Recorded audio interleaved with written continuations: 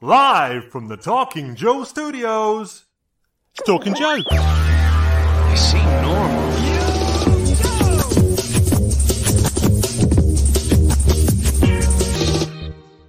Hey, Talking Joe fans, it's Mark here. You are watching the Golden Joes Awards for The Devil's Due. We're going to be talking about issues 1 to 25 as a little bit of a retrospective, selecting our favorite components for a number of different categories. And I'm joined by many prestigious guests today to go through these special issues and pick out what we like and what we don't like. If you're watching live, you can join in and leave us a comment. For example, Sergeant Slaughterhouse is on board. So good to have you. We've got Matthew. Hey, Matthew. And we have got people ready and waiting to come in and talk to us. The party is getting started, as is pointed out. So who have we got coming up first? It is one of our regular presenters. Here we go. I really want to talk Joe with you. It's a real American Tim. American Tim.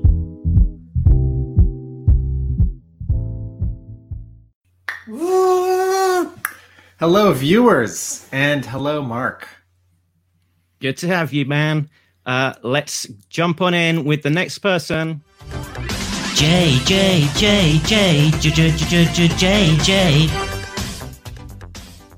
It's G.I. Good morning, Joe Jake fans. Audrey. I'm excited. I'm nervous. I feel like I'm on the red carpet. I've never been to an awards show before. I'm getting ready to hand out these Golden Joes. It's quite a tuxedo you've got there, Jay. I try to, try to keep it relatable to the common man. Yo, Jay. Good morning, Sergeant Slaughterhouse, and everybody else that's in the chat, and the guys that are about to join us. I'm excited. We've talked to a lot of these guys on Facebook and in Messenger and stuff, and now we're getting to hang out with them and talk about what we've been reading and discussing for the last 10 weeks. Unleash 20 weeks. Unleash the guests. The rule is you're a guest. Some axes to grind, so we'll see. The rule is you're a guest, you get a jingle. Here we go. Do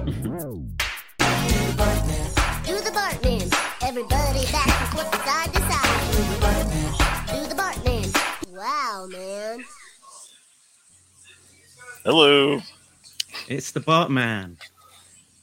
And good to have you on board, Bart. We were talking before about a long time ago about getting you involved in this before these guys sort of came in and hogged the limelight. Nice to sort of finally get you onto the show. And thanks for having me.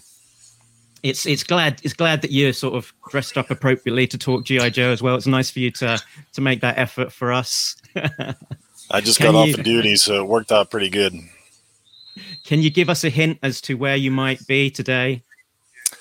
It's a hot place, deserty, in the Middle East. You've given away too much already. I'm in Benzaheen. There you go. That was close. The same general region. Yeah. But the room you're in, it looks like there's air conditioning because I see a mini split behind you. Yep. That's how we do everything here. Every room will have at least one or two in them. It's hot. Okay, next up we have...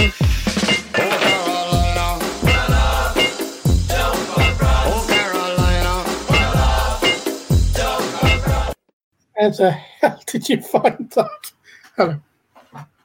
Hello. Straw. Yes. Yes. Hello. Pleasure to be here.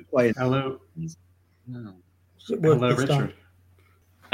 So people on our Facebook group will recognize Richard, or rather Carol, as a regular sort of commenter over on the Facebook group, and yeah, a brave man exposing his true nerd culture to his better half. Well, yeah, it's because I'm too lazy to get my own page, so I have a very tolerant wife. Yeah, my favorite was her commenting that her notifications were getting filled up by people talking about G.I. Joe crotches. Yes, I'm sorry. Richard, I'm too lazy to make my own G.I. Joe podcast, so I just waited 10 years until Mark asked. It's essentially the best way, I find. Anyway, yeah, what are you guys? I've just said that I promise not to. I'm obviously the only actual fan of Devil's Due in the world, but I have promised Mark to behave today, and not tell you why you're all wrong about it. But I would, if it's diplomatic. Hey, let us have it. If it's diplomatic and informed, I would like to hear why we're wrong. I shall behave. Yeah, go for it, Richard, because at the outset of this, it was clear that you were a Devil's Due era sort of uber fan. So yeah, before we get into the awards category, it would be good to get your take on why it is you like that era, quite so much. Well, I mean, I think the thing for me is obviously being from the UK, I'm an Action Force fan first, and this is going to sound terrible, and I genuinely meant this in the early days. Larry Hama was just some bloke who came in at some point, and when I was reading comics later, I followed Action Force, which was published in the UK, and there was the original stories, and then there was the Larry Hama reprints. And when you're about 12 or 13, I'm not really a comics person generally. Who's writing these comics wasn't really imprinting on me. And then I went away from it for a long time. I turned about 14. I'd like to pretend I got involved with girls, but I didn't. I just became a Doctor Who fan, and I forgot all about it. And then I picked up a comic in a comic store in about 2002 that was G.I. Joe, and it was Devil's Due. And I hadn't really read the Larry Hama stuff. And Devil's Due, I followed it. It's literally the only comic I've ever created. And, well, I'm sure we'll come to it. I'm sure there's 100 reasons why you're absolutely correct in so many of the things you say you don't like about it. I'm not arguing it. I'm sure you're absolutely right in the way you're looking at it. But to me, this was G.I. Joe. I went back and I got the Larry Hama. Of course, Larry Hama is G.I. Joe. But to me, for a very, very long time, G.I. Joe was Barrel Roll and Kamakura and Blaylock and all of that. And I think it's when your first introduction, it was essentially a reintroduction. It got me all back into all of this. And so for me, sadly, it goes beyond reasonable criticism. Some of it is just, I know that you're right, but I still love it. So I don't know what to say. It's got a connection. Got me back into G.I. Joe and Action Force and all of that. So I just love it. I just do. We've got to come in here. Don't forget Firewall. Do you even love Firewall? Firewall's okay. Demon, that was okay. Killing him was fine. Okay. But, Bart, Bart, what is your connection with the Devil's Due run, or the comics that came before? Before, I had them all through a subscription at Marvel, so they just came to my house. I really didn't have to sort them out, so I read all those all the way up to 155. Right around then's whenever I graduated high school, went into the military, did 4 years there, and then they politely asked me to leave and not return. So I took a civilian job where I worked in the same area for about 6 years. The company had a bit of a downsizing because of a market crash kind of thing. So I decided to move back home. I'd been away from home for about 10 years. So I moved back home, and this is right about the time where Devil's Due was just starting to pop off. And not being home for so long, I really didn't know anybody there. The job I had lined up, I didn't end up getting because the regional director who was going to hire me, I knew 10 times more than he did. So he badmouthed me to the owner, and the owner didn't hire me. So I'm sitting around with nothing better to do than to Google myself. So I got on Devil's Due's. They had their own boards at the time. So between job hunting, hanging out with what friends I could find back home, I spent most of my time on there talking to like-minded people. I probably spent way too much time on there. I don't know if you would say infamous or famous, but I was well known on those boards for many years until they closed down. So it just happened to be where I needed something to do that provided me with something to do. And it just kind of snowballed from there. And I just haven't stopped since. Were you buying the issues at a comic book store? At this time, yeah. A friend of mine that I knew from back in my high school days, he had a buddy who owned a comic book shop. So he said, hey, go see my friend, get a pool box with him. And that's what I did. And I still have a pool box with him to this day. He's my Joe supplier. Another buddy of mine I've known since I was like 13. He started another comic book shop. So I get all my other books from him to kind of diversify the funds and spread it around a little bit, help the small guy out with their business. Excellent. Yeah, I was big into those Devil's Due boards back in the day as well, when I was supposed to be working, and one of my colleagues are like, what's that black screen that keeps on popping up on your on your computer screen? And yeah, they would call us like the UK elves, like most of the users over in America, and it'd be like overnight when everyone else is asleep, yes, us Brits would be typing away our comments, and for everyone else to wake up to the next day. Okie dokie. We might be having an extra guest at some point soon. We'll see if there's any dirty diapers that get in the way in between now and then. But otherwise, I think we are good to go with the award ceremony. So let's go. Oscars, Emmys, it's not about them shows. This award segment has Golden Joes. Mark, there we go. Tell us about this photo of these 3 Storm Shadows. So this is some crazy limited edition golden Storm Shadow and silver Storm Shadow that were made available that, I don't know a huge amount about the backstory of, but they make for a nice Oscar-esque image to represent our Golden Joe Awards, I think. Were these a Hasbro release in America? I'm not entirely sure, to be honest.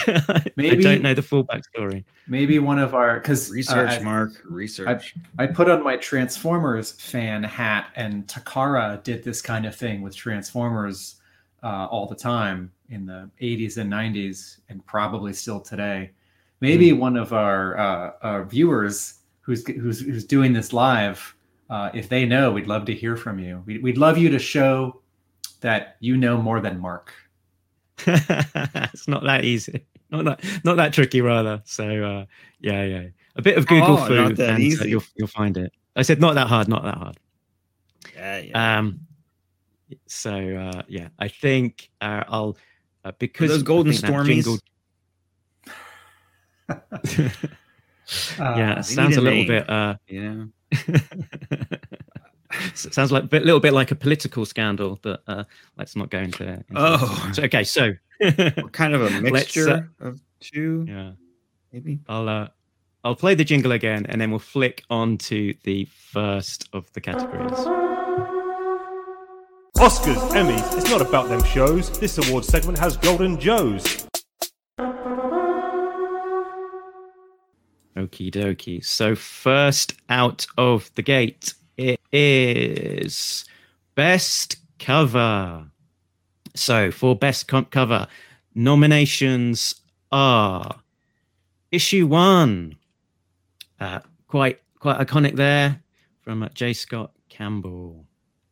We have also got issue number 6 there, representative of the Zek Ovra. Issue 24, I think this was a nomination from Richard, Tim Seeley. And finally, issue 25 from Badeau. Oh, my eyes. Too bright. It's not Badeau who went too far with this cover. It's the coloring. Oh, heavens. Well, I'll kick it off with a brief reaction to the first two. I do like that J. Scott Campbell cover. I wonder if it lowers a little bit in my estimation for being a partial cover homage. And then as for issue 6, I don't know if this is my favorite Zek cover of the bunch, and certainly his covers for 20 and 21 have some added excitement because he was drawing one of those issues, and you get connecting covers. So if I'm going to pick one, it's going to be one of these first two. But I might vote for something that's not visualized right now. Okay, a write-in vote there. Okay, I think we had Richard. Do you want to talk to issue 24? Your nomination? I thought I'd nominated issue 25 actually, but was it? Okay, maybe it was the other way around. That was Bart. That was Bart. Okay, we'll talk about whichever one you nominated. Okay, Richard, you talk to 25 then. 25, I don't know. I just love it because, as you may well learn, I'm a massive, massive fan of The Last Stand. And I think that's the best of the covers. I don't think it's too bright, is it? Maybe that's a comic technical thing that I'm unaware of.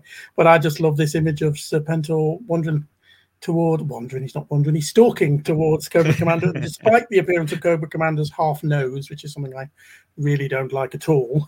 I just like the imagery. We agree on that. Those, yeah. It's one of those covers that's not literally what you're going to see in the comic, but it's sort of symbolic of what's going on in the story. And it ultimately comes from the fact, and I know I'm bashing my head against the wall when I say this, I love The Last Stand, and I love the way that cover is as representative of The Last Stand. Okay. So not a technical love for anything in particular. I just love that image, although I'm not going to vote for it. Actually, quite honestly. What? Okay, 24, Bart. I like it because it's a wraparound, so you get the best bang for your buck. Plus, it's just them charging in to go somewhere and kick butt. I had a couple other ones that were like runners up, and they were just kind of fun. That's kind of how I picked all my choices, was just out of fun.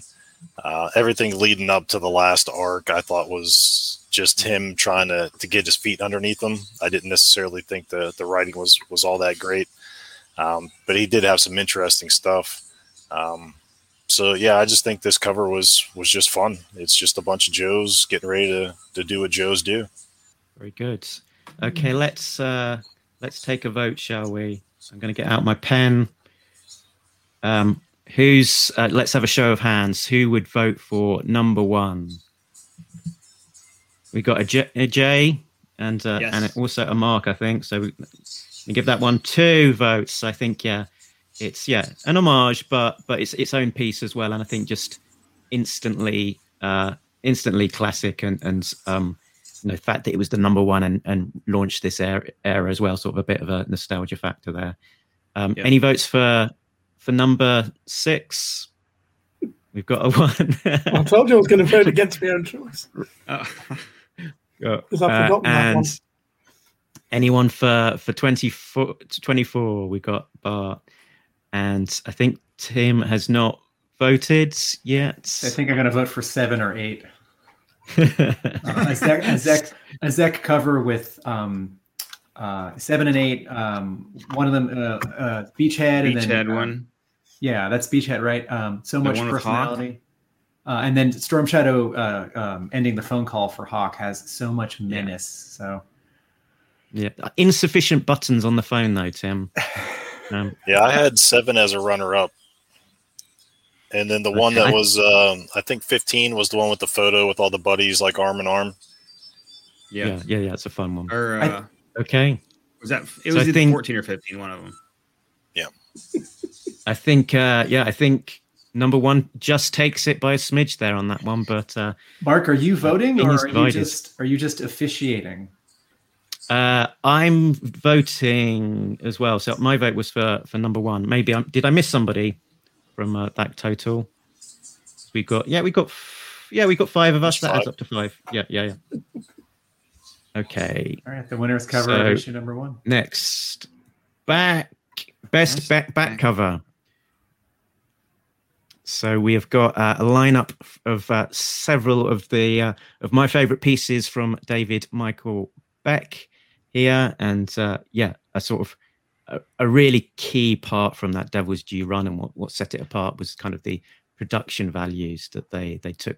You know, they really invested in adding these onto the book, you know, with additional cost when they absolutely didn't need to. So it was always fun to see what Beck was gonna come up with and what character he would feature. Tim, do you want to chime in? This was not a category until yesterday when Mark and I were chatting, and I said, I think I'm going to sort of vote away from your 4 nominees for best front cover by just talking about David Michael Beck because he's so important to this run, and it was a cool extra thing that Josh Blaylock did in including that work.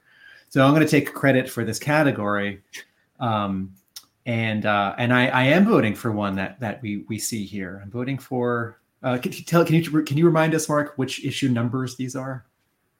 Ooh, I didn't write that down. Oh, never mind. I think this is the Snake Eyes is definitely number 8. issue number 1.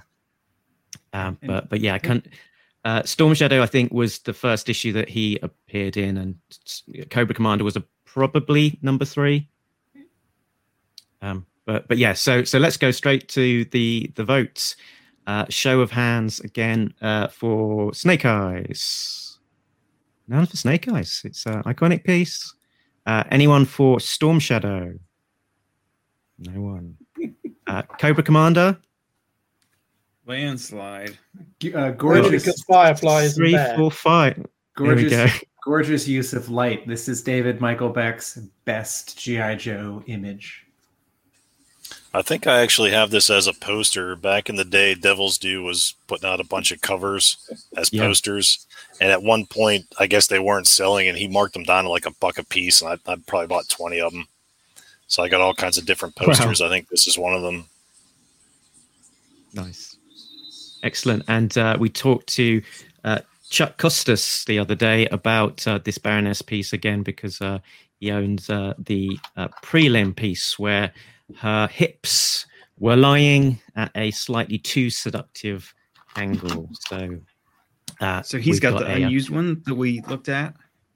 He's got the pencil prelim, which was then also painted up as a separate piece as well. So there's sort of 3 iterations really of this out there in the wild. Okay, what do we have up next? Best new toy tie-in. So yeah, Devil's Due era, they did try and focus in on the toys that were coming out in the day and keep it current, even though they didn't necessarily have to. But hats off them for sort of carrying on in that tradition of focusing on the latest toys of the day. So what have we got? We have got the new Hiss 4 tank with the rising front, making its grand finale. Big entrance there in that scene where they're taking on the Russians. We have a nomination there from Richard for this one, Crosshair, which I allow, but it's sneaky because he's got a one panel appearance in issue 25, I think. It's a good figure. Actually, do you want to, while we've got it up on the screen, do you want to talk to it? I must admit, I'm again not going to vote for my own nomination because something better's come up. But I think the better toy tie-ins are actually 26 onwards.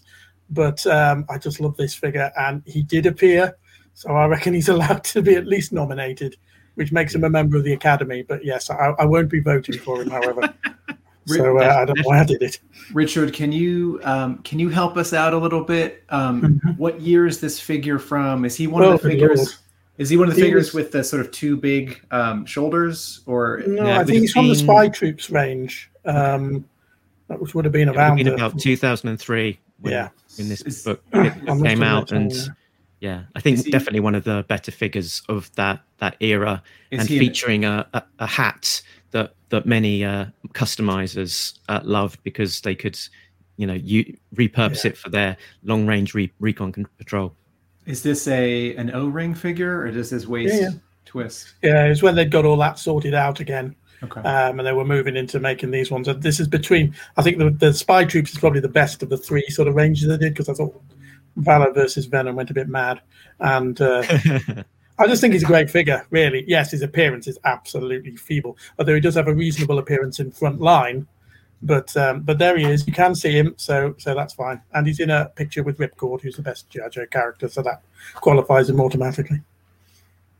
It's not a very strong defense.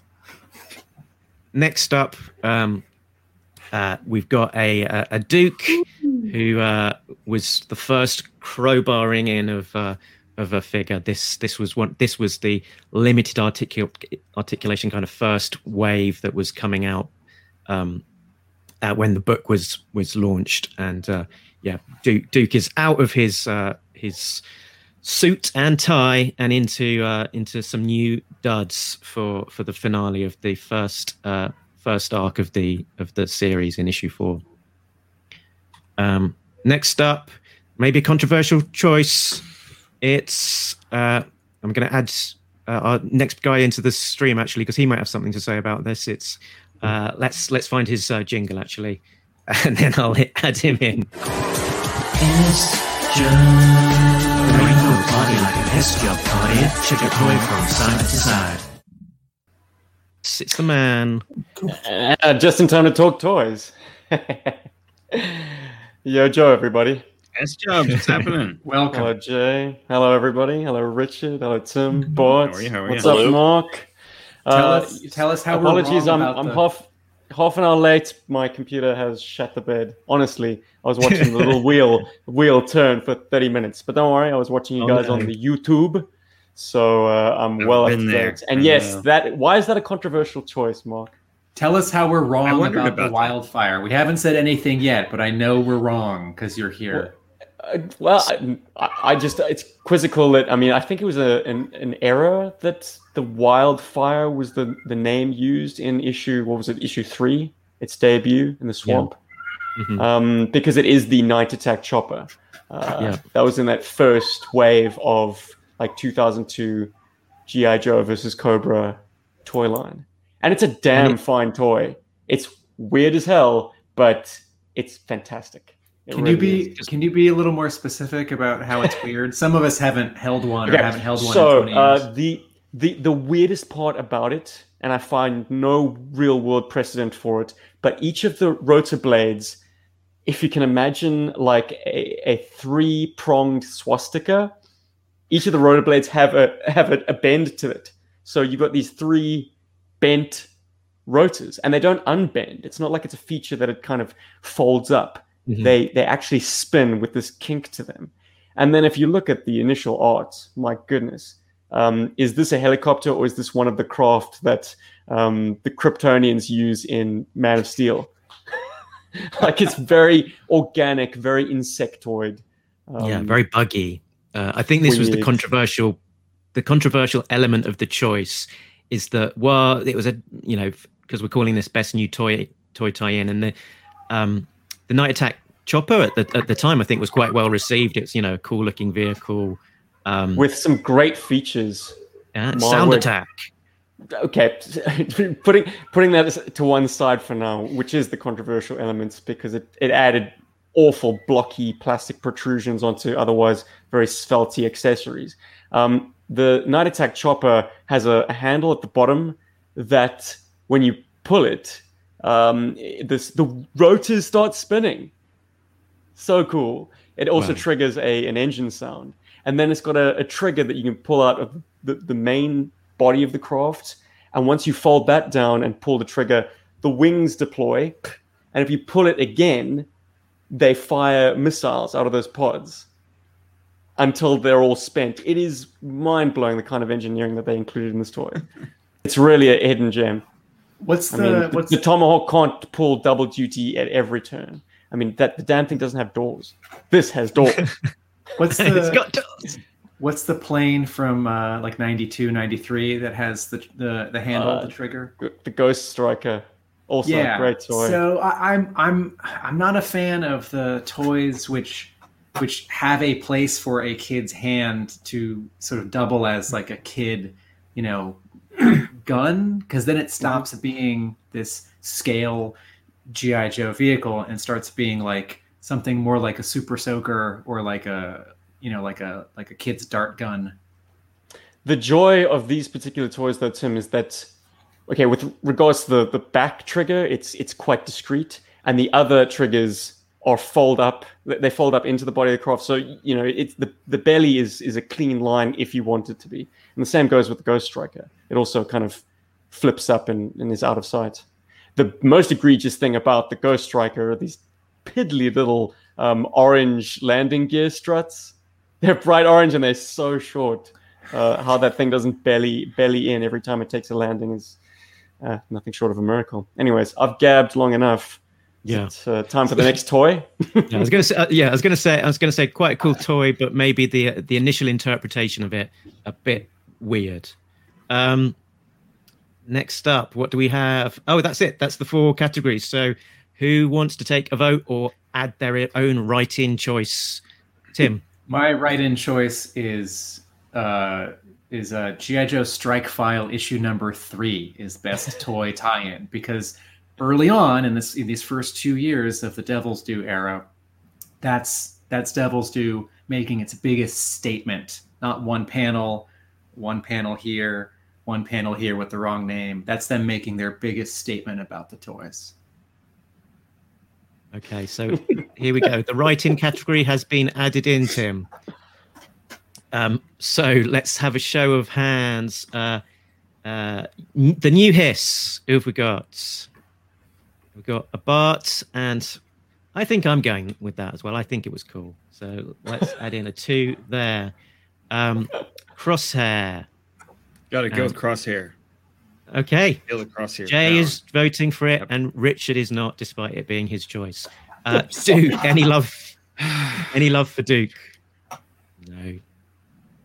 Can we like no more cast Duke. negative votes? I do want to say that Duke Cobra Commander 2-pack has a certain nostalgia for me, because even though they weren't that posable, it felt like Hasbro was really paying attention to the brand with this line, with this 2-pack, and the way that they're posed together in the package. You have instant play value. You're a kid, you get 2 characters, you get a good guy and a bad guy. So yeah, I don't love the lack of ball socket joints, but other things about this figure make me happy. But I'm not voting for it. Okay, and who just laughed at ball socket? So last up, I laughed at you laughing. Last up is the Wildfire. Not last up. We got a write-in vote. Oh, sorry, we've got the write-in vote. Yeah, so we've got Wildfire. Who's voting Wildfire? I had totally forgotten about it. 2. Crosshair. So nice they released it thrice. And if my maths is right, then we've got 1 for Battle Files number 3. So we've got a tied vote for Hiss and Wildfire. So does anyone want to change their vote to swing it to give us a winner? How about we put it out to the comments thread? Okay, comments mean Wildfire wins. Okay. If I'd changed my vote, it would have gone to Crosshair. That would have created the same problem. So. Is it possible for them to release a Hiss with a more exposed gunner than the Hiss 3? Or is it the Hiss 4? Like he's literally just sitting in a nice cradle on top of the thing. At least in the original Hiss, the guy had half of his body concealed by the vehicle. But yeah, that Hiss is such garbage. So the Wildfire has it. Tell us how you really feel. I almost chose the Wildfire, but since the names didn't match, I didn't really see it as a toy. Okay. Technical foul. Now we come to an actual tough one. Oh no, there's a typo in the marquee. Now, what is it? A ruthless in terror artist. You know what? In terror. Mark, if only the I here had serifs. Maybe it would stood out then. Yeah. Then okay. Right. First up, we have everyone's favorite, Steve Kurth. Like him or loathe him, he did give some quite dynamic panels, such as this one when we see the big entrance of Cobra Commander. Tim Seeley from Richard's. Richard, what is it? What is about Tim's style? Do you think that resonates? I don't know. He's just straightforward. This is going to sound so negative. It's because he doesn't look like all the others. I find people like Kurth. I don't like that muscly look and weird, strange faces. I like Seeley. I've heard the comments that have been made at how he looks like other things. To me, he doesn't. Maybe my not having a background in comics means that I don't notice these sorts of things. I just think he's dead straightforward, and he makes CoverGirl look very nice. That's a very nice choice of picture, by the way. Is that not a politically correct thing to say? I don't know, but nope, I don't know. I can't give you a technical answer for why I think he's the best. I just think he's dead straightforward. He's not grossly exaggerated like I find one or two of the others, and again, maybe because it may just be longevity. He just became the artist that I associate with the stuff, with the band, with the comic. He's a nice guy too. I've met him several times, had many conversations with him. Super nice guy. Excellent. And yeah, we're sort of looking at this with the lens of issue 1 to 25. Obviously, he did do certainly a lot more work in subsequent issues as well. So I guess in terms of looking back. And our nostalgic memories that possibly that might play a factor. Okay, and then who's next? Brandon Bado, splash page there from issue 20, and Mike Zeck. So let's any comments actually before we vote, or maybe. Put your hands up for a vote and give a comment as you go. I got a quick question. Mike Zeck, does anybody feel that he fell off a little bit from the Marvel run? To me, I don't think he looked quite the same, and not in a better way. I don't know if that's just because he's older or what. Yeah, I think we kind of talked about that a little bit during the show. I think a lot of it has to do with just an artist simplifying his style over years. Like I said during that episode, they find that they can tell as good a story with fewer lines. Sometimes, I don't know, like I said, I think that this one could have almost been ink straight from the thumbnails. There's a lot less detail, and a lot of what is there's it's not as tight as like the old Marvel covers. I know exactly what you're saying. But I think there's reasons for it. Tim, what do you think? I think in our collective memory of Mike Zeck, sometimes what I do is I think of his covers and then I compare them to the interiors of this issue, which isn't a fair comparison. The fair comparison would be like Punisher #1 and Kraven's Last Hunt.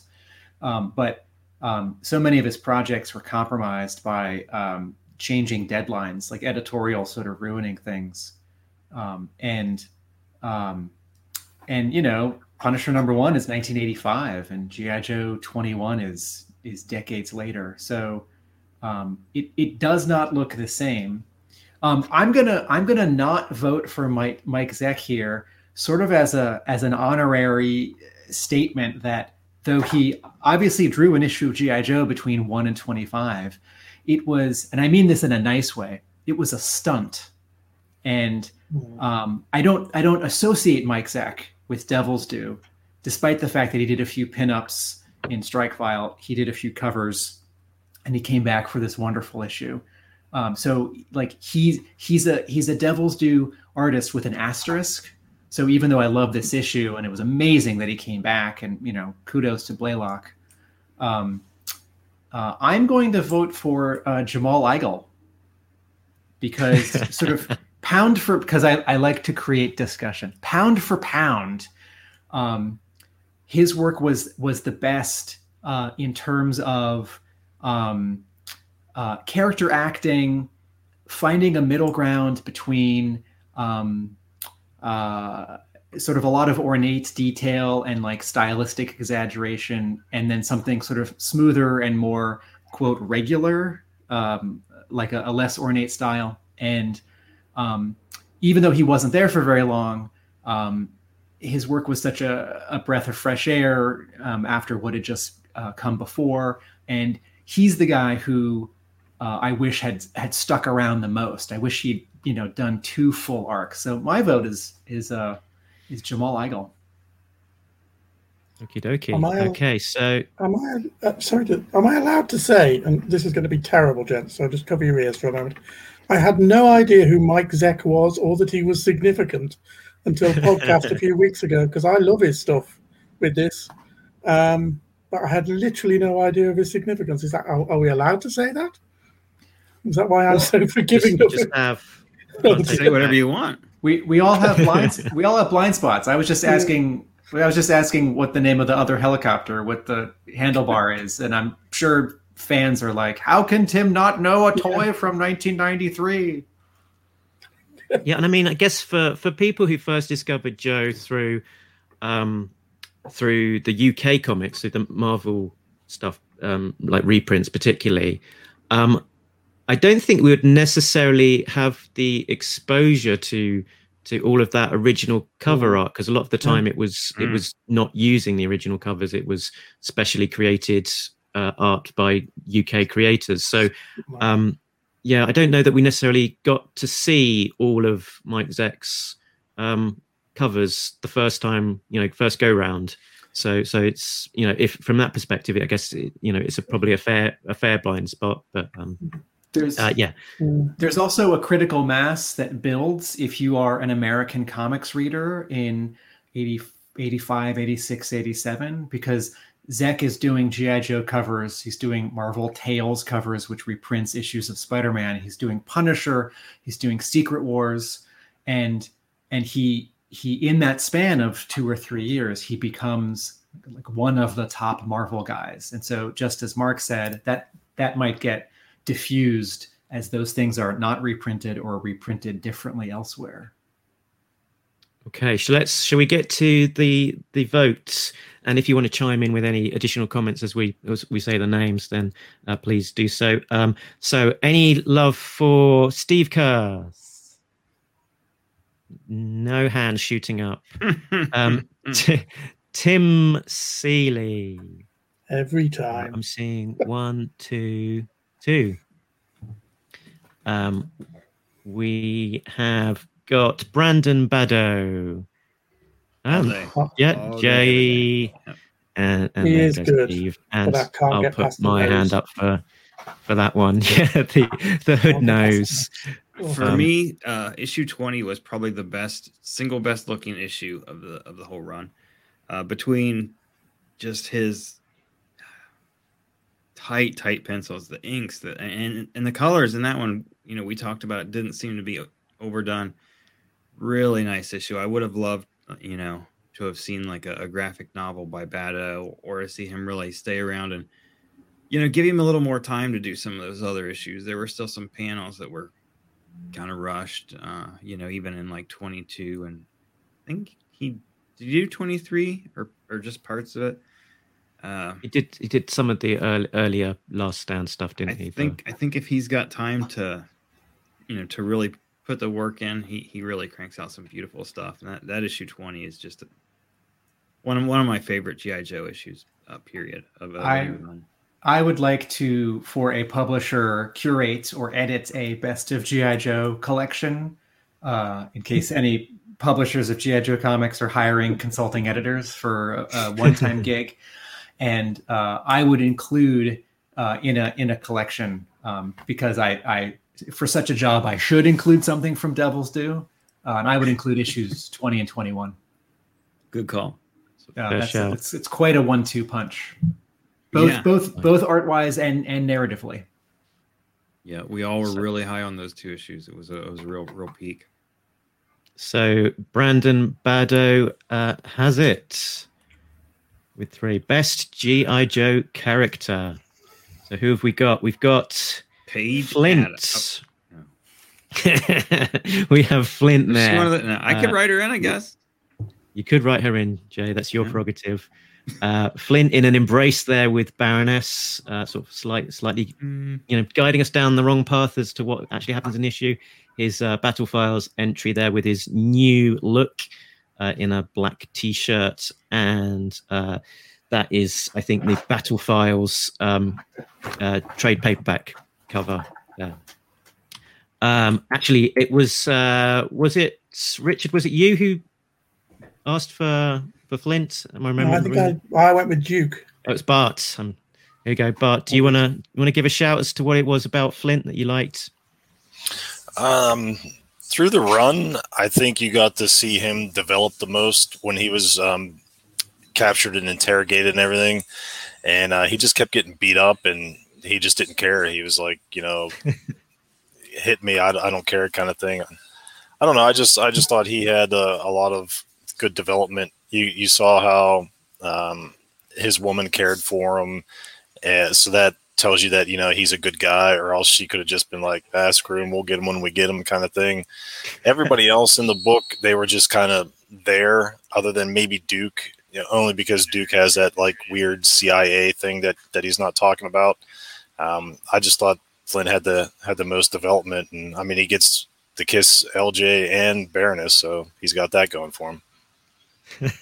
Nice. That's yeah.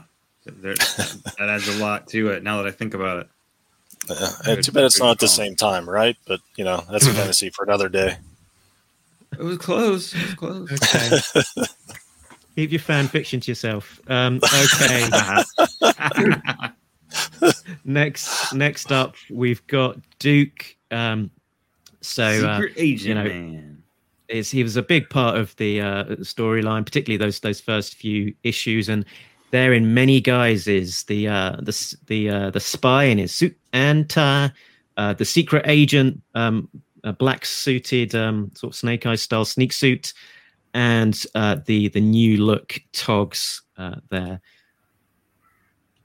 A new character, influential in that first lineup, Kamakura. But we're this far in, and we don't know anything about this character. Hardly. How can anybody? I mean, honestly, you guys, anybody votes for Kamakura? What's he done? That's half the mystery of him. Maybe we didn't know anything about Snake Eyes either. We knew some stuff. Well, 25 issues in. I presume we're not about doing the car spoilers crash. yet. I'm sorry. Yeah, let's not do the spoilers, but we do find out much more about. We do find out much more about Kamakura, his backstory, and I'm pretty sure got Master and Apprentice miniseries to come. So yeah, there's certainly more to come from Kamakura. I'm just saying at this point, how can he? This point is unknown, and we'll have to put an unknown into here as well. Don't know who this guy is, but featuring him here, it's Snake Eyes. Isn't there a movie or something with that? Did I hear something about I've heard? No. Something like that. I don't know. So there we go. That's the four. Wow, that's tough. It's tricky. And these are the nominees for best Joe character. If you want to suggest somebody else, do you have a write-in, Steve? Anyone? Oh man, Scarlett, just for her groan-worthy antics throughout this run. I don't know, guys. You're not going to pick these guys are Crosshair? all bloody douchebags.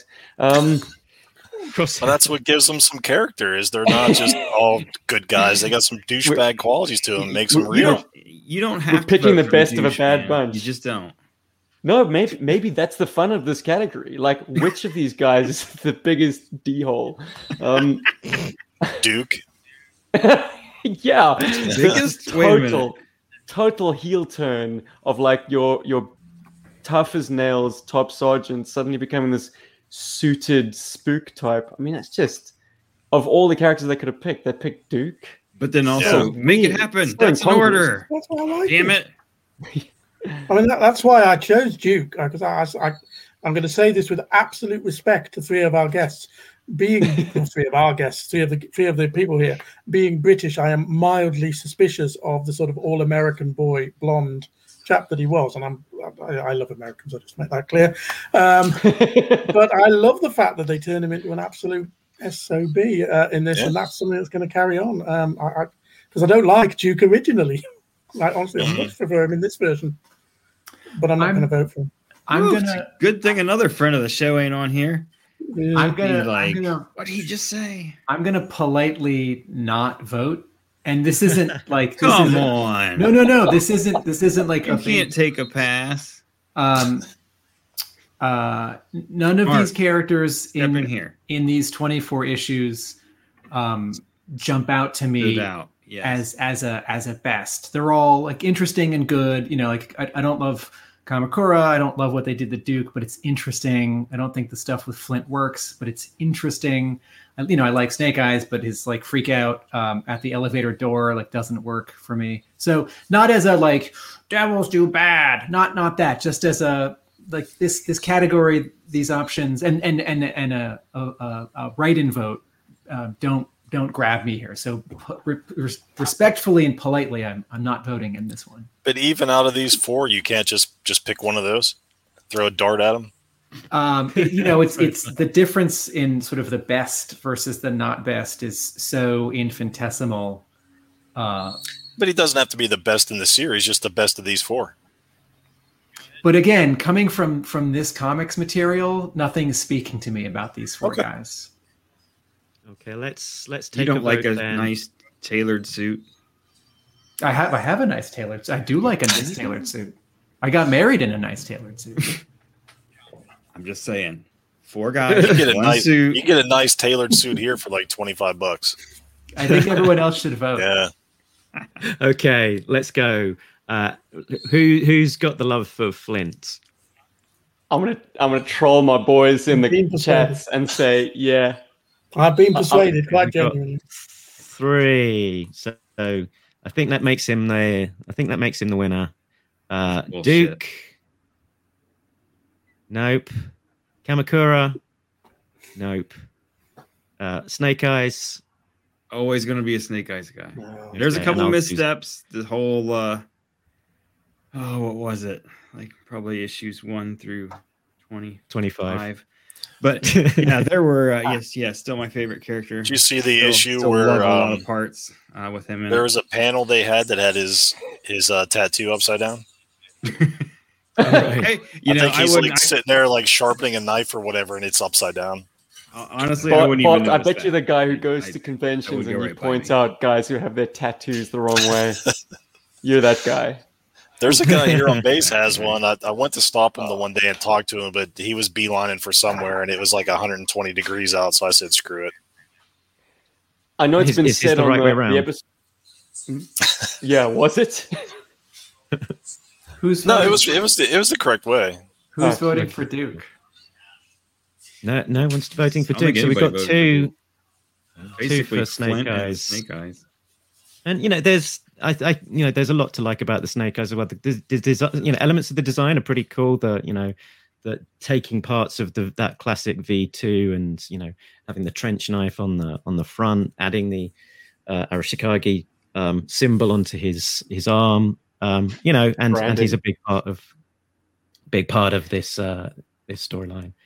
Cobra character for me, perhaps a more interesting category. The best Snake Eyes part was in 21, and I mentioned it during our review of that, where he was just relentless, like trying to get Cobra Commander. He was not stopping, and it's like, to me, that is always what would epitomize Snake Eyes. Snake Eyes will not stop until he saves the whoever or beats the bad guy, makes it to the top of the building. He's not stopping. It cost him a relationship twice. The fighting got so intense that the blades caught fire. Yeah. That cover with Flint is so provocative. It has totally outstripped the storyline that it is not relevant to. And that's why I voted Flint. So yeah, I am a sellout. Come at me. Okay, you made good arguments for Flint. Cobra character, possibly a more interesting category. We've got the King Snake himself. It's Cobra Commander Destro, Noble Destro, Storm Shadow, and Serpentor or Serpentor, depending Quick on question. I'm guessing that's Daddy Destro and not Son Destro based on the outfit. This one was Daddy Destro. You got to ask. Okay. Come on. Yeah. He doesn't get my vote. I was just wondering. His stumpy boots are cut off that panel. So okay. Any call outs here to make? What do we think of Serpentor, for example? Underused. Yes, sir. Mark, I love the way you say Serpentor. It's like Mr. Pentor has been knighted. Yeah, Serpentor of Cobra Island. Yeah. Very good. He was just underutilized. He wasn't given enough time to shine or really. I don't know. I know Richard loves that flat, undynamic artwork, but it would have been great if we could have had some oomph to those pages. But yeah, he just was. Serpentor wasn't given enough. For me, the one here that shined, and somebody else mentioned it earlier, was Cobra Commander. Was just a badass. Almost every chance that he got throughout the entire run, this was not the sniveling, cowardly, Cobra Commander from the cartoon. This was he was my submission. I don't know if anybody else submitted him. I did, but for those exact reasons, he was just an ass kicker the whole way, ruthless. I mean, nobody shoots my son except me. That was awesome. Yeah, that's what we want to see. Yeah. I never ever liked Cobra Commander, but in this, just better than every one of them. There's some, so that's worth everything, really, as far as I'm concerned. There's some just really dynamic kind of moments where it's, there's panels and splashes where he looks really great. Some really great portrayals and scenes and menace. Right, let's have a show of hands. Who's up for a bit of Cobra Commander? 1, 2, 3. Oh, I think it's unanimous. I'm going to put my hand up as well. So I think we've got a full house for Cobra Commander. He is King Snake. King Snake. There we go. Easily. Well done. All those other guys are like, we matter. You don't. Okay, we've got best story. The Last Stand. Homecoming. This is those Joes hanging out and uncovering, sort of stumbling onto a Cobra conspiracy in the bar. Out for Blood. That's the solo Duke and Major Blood issue number 5, and Closure. That's issue 20 and 21, including the silent issue from Zek. So who was it that selected Homecoming? Who wants to give that one a shout out? Volunteers? No? I can't remember who asked for it.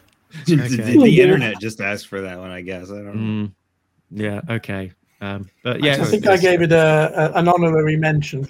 Maybe it was your honorary mention. I just want to point out, since Mark's probably about to ask about Out for Blood, that both the font on that parachute, that font is called Impact. That's the same font that Mark has used for these titles and the words best story. So we see Out for Blood in Impact, both in the page and also below the page. And I think this might be the only time as well there's a title page that features the name of the story on the splash page in the comics, as opposed to in the the comics. Yeah, exactly. Yeah, maybe. I'm pretty sure that's the case.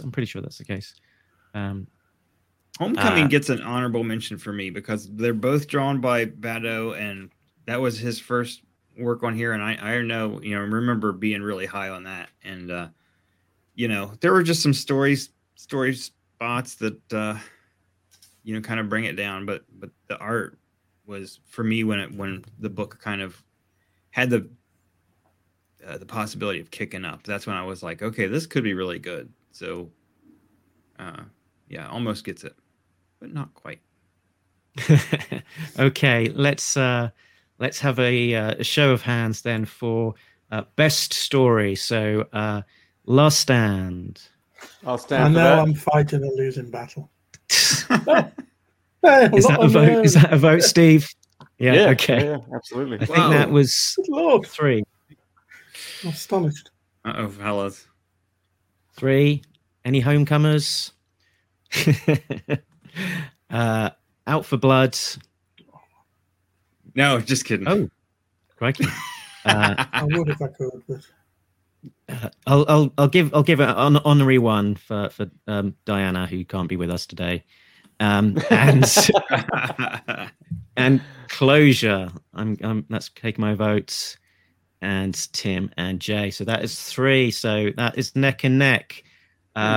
We've got a write-in vote, sort of coming in from the post as we speak. Anything Joe's is voting for some Closure. There you go. And so I think with that tipping over the balance, we'll declare Closure the winner of this category. I The do. one comic had no work in it, man.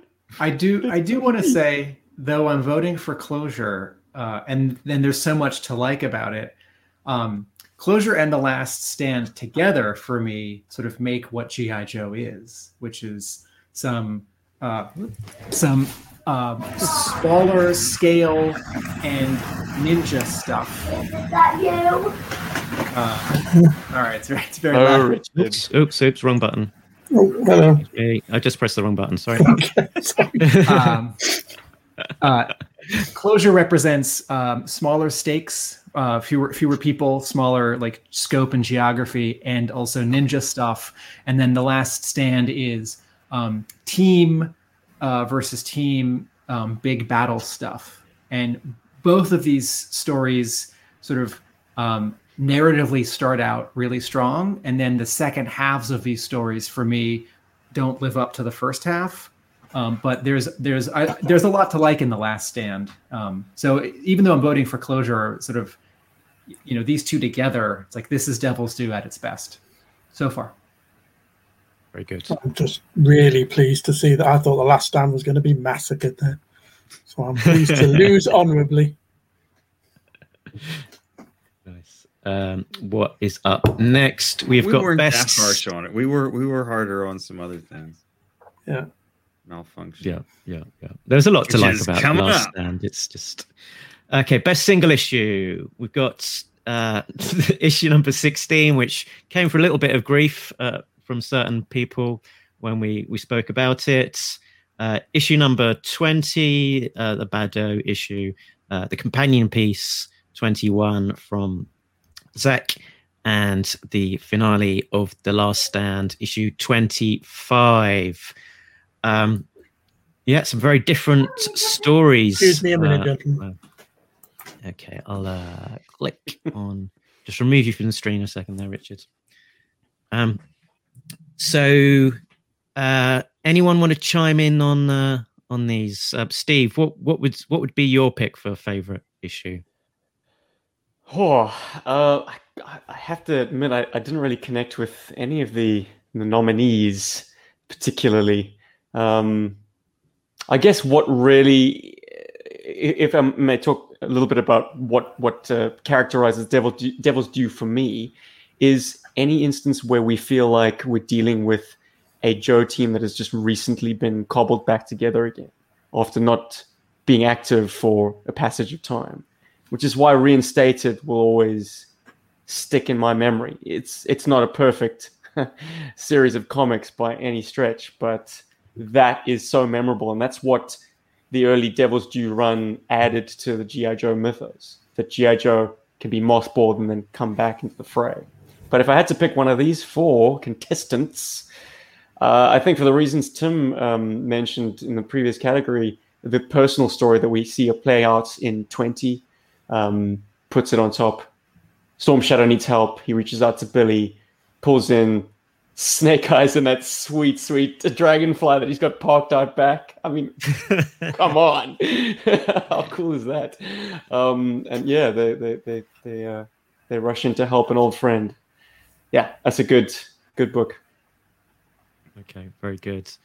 For me, I think I'm quite torn apart between these ones. That I think I'm almost leaning towards going for issue 16, which possibly isn't the one that I had the favorite, the highest vote score for when we were reviewing, but it sort of stands out as a very different Joe book, and where they're really trying to sort of do their own thing and sort of have that X-Files style sort of investigation into a mystery, and sort of really trying to seed some mystery and some plot threads which can then be picked up later on. So while there were elements of the execution that were possibly a little flawed, I did enjoy. What, you didn't like Spirit and Covergirl having some banter? Quality bands, yeah. Ooh, what's that all about? Yeah, don't know if that those bands quite fly in our modern era, but yeah. That aside, I did like the way that Seeley interpreted Spirit, and kind of tried to make him a more distinct character from the rest. But all of that said, I think I probably would vote issue 21 just for the pure specialness of having Zek interior art. But yeah, I think a close thing between 16, 20, and 21 for me, to be honest. Anyone else want to chime in before we take a vote? I actually considered 16 just for the same reasons that you did. When I saw your what our nominees were for this, because I remember that was the first one that I read that I was like, I want to read the next issue and see what's happening next. So it really grabbed me in a way that a lot of the other ones didn't. Yeah, ultimately though, yeah, you hit that's 20. You just 20 is the issue. 20 is the issue where Devil's Due gets as good as it should be, and also at the same time is doing something that like Devil's Due was doing that Marvel wasn't doing, right? Like 16, there's an attempt, but I didn't like the art. Reinstated, there's an attempt, but it's too busy. 20 is where Devil's Due sort of becomes Devil's Due. Nice. Okay. Like you said, Tim, that's what number 1 should have looked like. If number 1 looked like that, and that book had been like that from the beginning, yeah, it would have been a nice book. Okay, let's take the votes. After all of that, is there anyone picking 16 for their favorites? Was that a vote or no? Twitch. I think that's no votes, right? 20. I think we're seeing 3. 1, 2. 21. I think it was just going to be me then. And 25. 2. Okay, so issue 20 takes it. Congrats to Mr. Badeau. Your award will not be in the post. Best scene. Ooh. Oh. It's from issue 15. It's Bazooka versus Big Boa.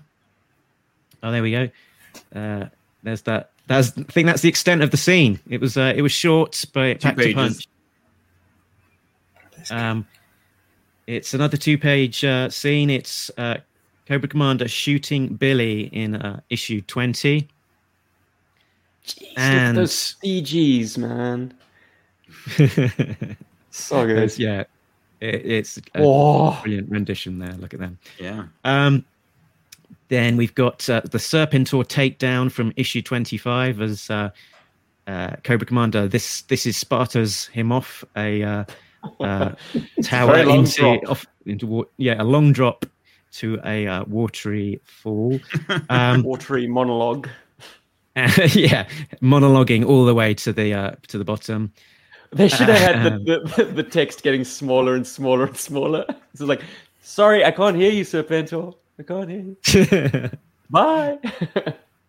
And then from issue 1, it's getting the band back together. as the Joes are given the call with the comedic payoff that Bazooka is concerned about, the fitness test that might be involved. So there we go. A choice of 4 very different scenes, but which one will make the top of the picks? So should we get into it? Let's call them out and ask for a vote. And if you want to make a comment as we go, chime in. So who's giving a vote for issue 15, Bazooka versus Big Boa? We've got 1 there, I think. Cobra Commander shoots Billy. I think that's getting my vote as well. We got 3. The Serpentor takedown. Every time.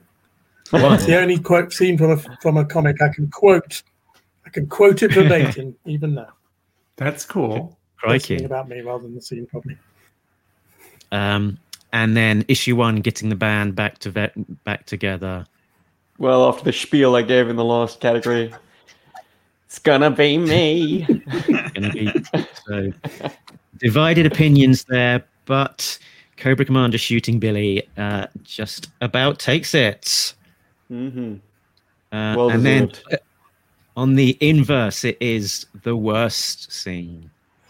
So who is getting a little less love?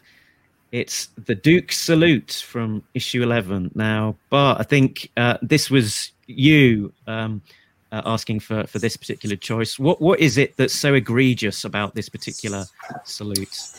Like I said in the beginning, I just chose fun things.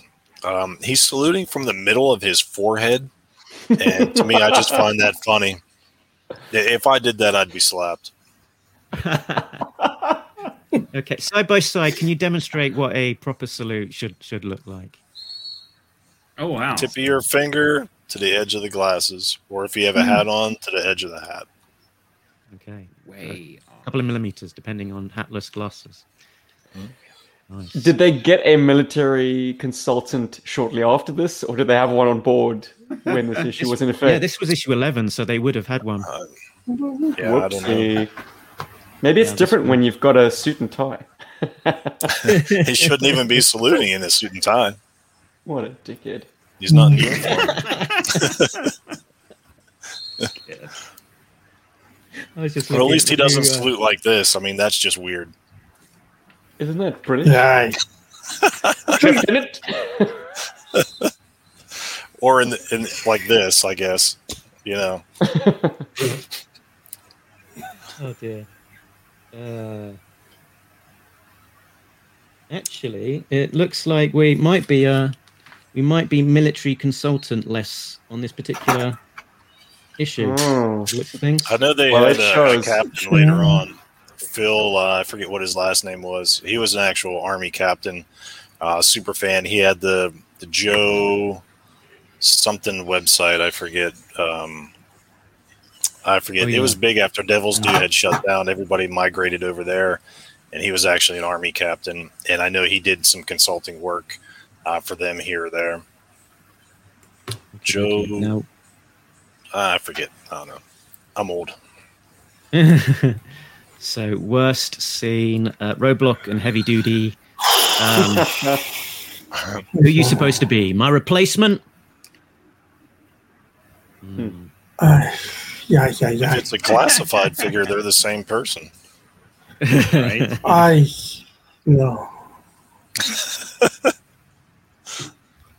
Come on, Richard. There we go. Next that one. It's awful. Tell us why it's good. I'm not politically correct. I'm really not. I'd probably be in dead trouble with a lot of woke people nowadays. But it just feels weird. It makes it feel like interchangeable black guys, and it just feels really uncomfortable. Yep. I don't know what it is. It's just not, especially as Heavy Duty wasn't a heavy machine gunner. It's not even accurate in terms of what they did. What if they took Heavy Duty out and put Double Blast in? That would have made it even worse. I don't know. It just feels slightly uncomfortable by any standards. And this, 19 years ago, different times. but even then it felt a bit weird. So I don't know. It's a bad joke. And the movie, they were cousins. Oh, yeah. Issue number 9. Snake Eyes loses it and shoots up an elevator who has done nothing to him. And issue 20, it's Scarlet entering the Olympics with a ring toss. Clack, clack, clattering down to the ground. Looks like she might be sort of in cosplay as, is it Fairchild from Gen 13? Yeah. Oh, yeah. You know, as someone who thinks about sound effects a lot, I've got a new reason not to like this scene. A sound effect for a ring bouncing on a floor would be like TING, or CLINK, but not KLAK. KLAK is like dropping a hockey puck on a wooden floor, or like a couple of wood boards on a wood floor. This gets my vote. Jeez, Tim, I thought you were going to go for the fact that dropping a ring on the floor gets a sound effect, but punching a hole in a wall does not. What about having the flag displayed improperly? That flag's backwards. Oh, no. They're charging into BattleBot. No, not that kind of. Bart, The I think stars go on the other side. Bart, I think that's a mirror, and the flag is on the opposite wall. Okay, I'll take that. There we go. No prize it. No Just prize, trying to get Devil's Due out of this one. This gets my vote. Who else votes for 20? Okay, let's see. Let's take the vote. So because Tim is so keen, let's work back to front on this one. Who's voting for the ring toss? We've got one for the ring toss. Yeah, I think I'm going to add my vote, actually. There we go. 1 + 1 equals 2. Quick maths. Oh. Yep. 1 + 1 + 1 equals 3. Wow. So that A level is being put to good use. And so next up, we've got Snake Eyes losing it, and blasting away. No votes. Roadblock. Can I vote twice? Can you vote twice? Actually, can I vote 3 times? Roadblock and Heavy Duty. I hope you're adding this to your innuendo score there, Mark. You've had plenty of guffaws. Was that just one? I want to vote for that so bad, but just as a character issue, the Scarlet thing is much more offensive. So I know we've got Bart voting for this one. Have you, Steve? Did you vote for this one? Yeah, that's me. Signaling the vote. Okay, so I think the ring toss has it, but I think we could have quite easily voted for any of these. Yeah, this was harder than any of the other ones. Best redesign. We have got Serpentor, Spirit in his Snake Eyes cosplay. We've got Shipwreck and the Havoc. That was Steve's vote and the nomination, rather. And the an honorary mention that got bumped off the list was Dr. Mindbender. So I quite appreciated the updating of his look as well. So let's hear from someone who says that they like the Spirit costume for a change, which means no Jay, no Tim. I genuinely don't know what the objection is. I don't think it looks like Snake Eyes at all. And, the original design, different times, and they had to do something. And actually, I think he's going to get a better redesign again in a couple of years' time. But I just think he looks really good in it. I think it works. You see, I think the brown straps and all of that offset the black. And I know it's kind of become a running joke, but I think it's a really good redesign. I can't really say anything more than that. I found Duke in the black costume in issue 5 to be more of a problem, particularly if you looked at the cover of that, you could have almost thought that was Snake Eyes. But yeah, absolutely, that's unmistakably Spirit, so I don't have a problem with it at all, genuinely. And they sort of slightly comments about it. They tweak it as well by having the necklace as well. As it appears on the toy, which kind of makes it slightly more its own piece as well. But yeah, I don't object to it personally. Steve, what about your choice, the Havoc? Well, if it was up to me, we'd have this list entirely populated with vehicles, because Devil's Due had some fantastic redesigns. I mean, anytime they took a very small, dinky, basic playset or toy and increased its capacity, I was on side. So we had flight pods that could hold, I think, 4 or 6 people. Destro's AGPs became like his chariots of choice for like intercontinental travel, because it could hold numerous troops. And the Shark had about 6 seats in it as well. Shipwreck's climbing out of a Shark in that image that we've got. Terrific. But the Havoc takes top honors for me, because the Havoc was a mess to begin with. Oh, Sergeant Slaughter is going to oppose me on that. And the Havoc doesn't have anything orange on it, so that's good. They've doubled its size in this image. I mean, it is half of a Havoc, but what you could see if it was blown up was the fact that the crew in the cab can actually sit upright. The front guns are now like rotary barrel cannons instead of those weird orange mortar things. There's a troop capacity in the back. Yeah. The top turret, exactly. Roadblocks up there, and he's got plenty of armor, but also good visibility. And they move the articulation point, like on the Havoc. It's weird. No tank does this. The 2 sets of tracks are steerable, which is so awkward. But in this redesign, it just like an articulated truck. It can kind of articulate like that. The just behind where the cannon is, it can articulate, I suppose, to increase its maneuverability and hardiness. It's fantastic. And it still has the little hover scout craft, which it shows off in one little panel. I wish Brandon Badeau had more time to really tease out his design. But we in the way it appears in the issue itself, you sort of only see bits of it at any one time. There isn't a single great shot just sort of showing everything. It's why we've got this funky half shot to display. So that here. Wasn't an actual toy. That was just something that Badeau. This was a comic redate, comic only update. Yeah. There was no. They never updated the toy. I wish they did. I would have bought the shit out of this. Yeah. I very much appreciate S. Jubbs's thoughtful explanation and all that, but Sergeant Slaughter's Slaughterhouse is right.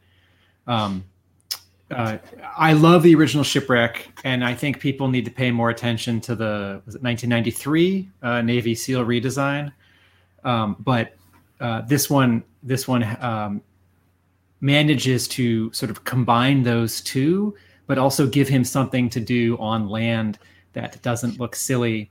And speaking of looking silly, I won't vote for Serpentor, because to me, this is a Serpentor's redesign here is a like exciting redesign, but it's too much, which is for me a lot of the Devil's Due problem and some of the sort of G.I. Joe toy problem of like 2003 to 2006. There is an elegance in simplicity, and the original Serpentor is not simple, but compared to this, it is. I vote Shipwreck. Okay, let's go for the vote then. So, who's for Serpentor? We've got the Transformers. It's cool, but maybe not incredibly functional. It looks like it's very heavy. You'd be around a bit like that. What's his alt mode? A snake. He changes into the other half of the air chariot. He's actually a MicroMaster. He's actually a MicroMaster combiner. It's a little Transformers joke for my Transformers fan friends out there. No, Okay. isn't he a duocon? Oh, very good, very good. Yeah, click them together. Okay, Spirit.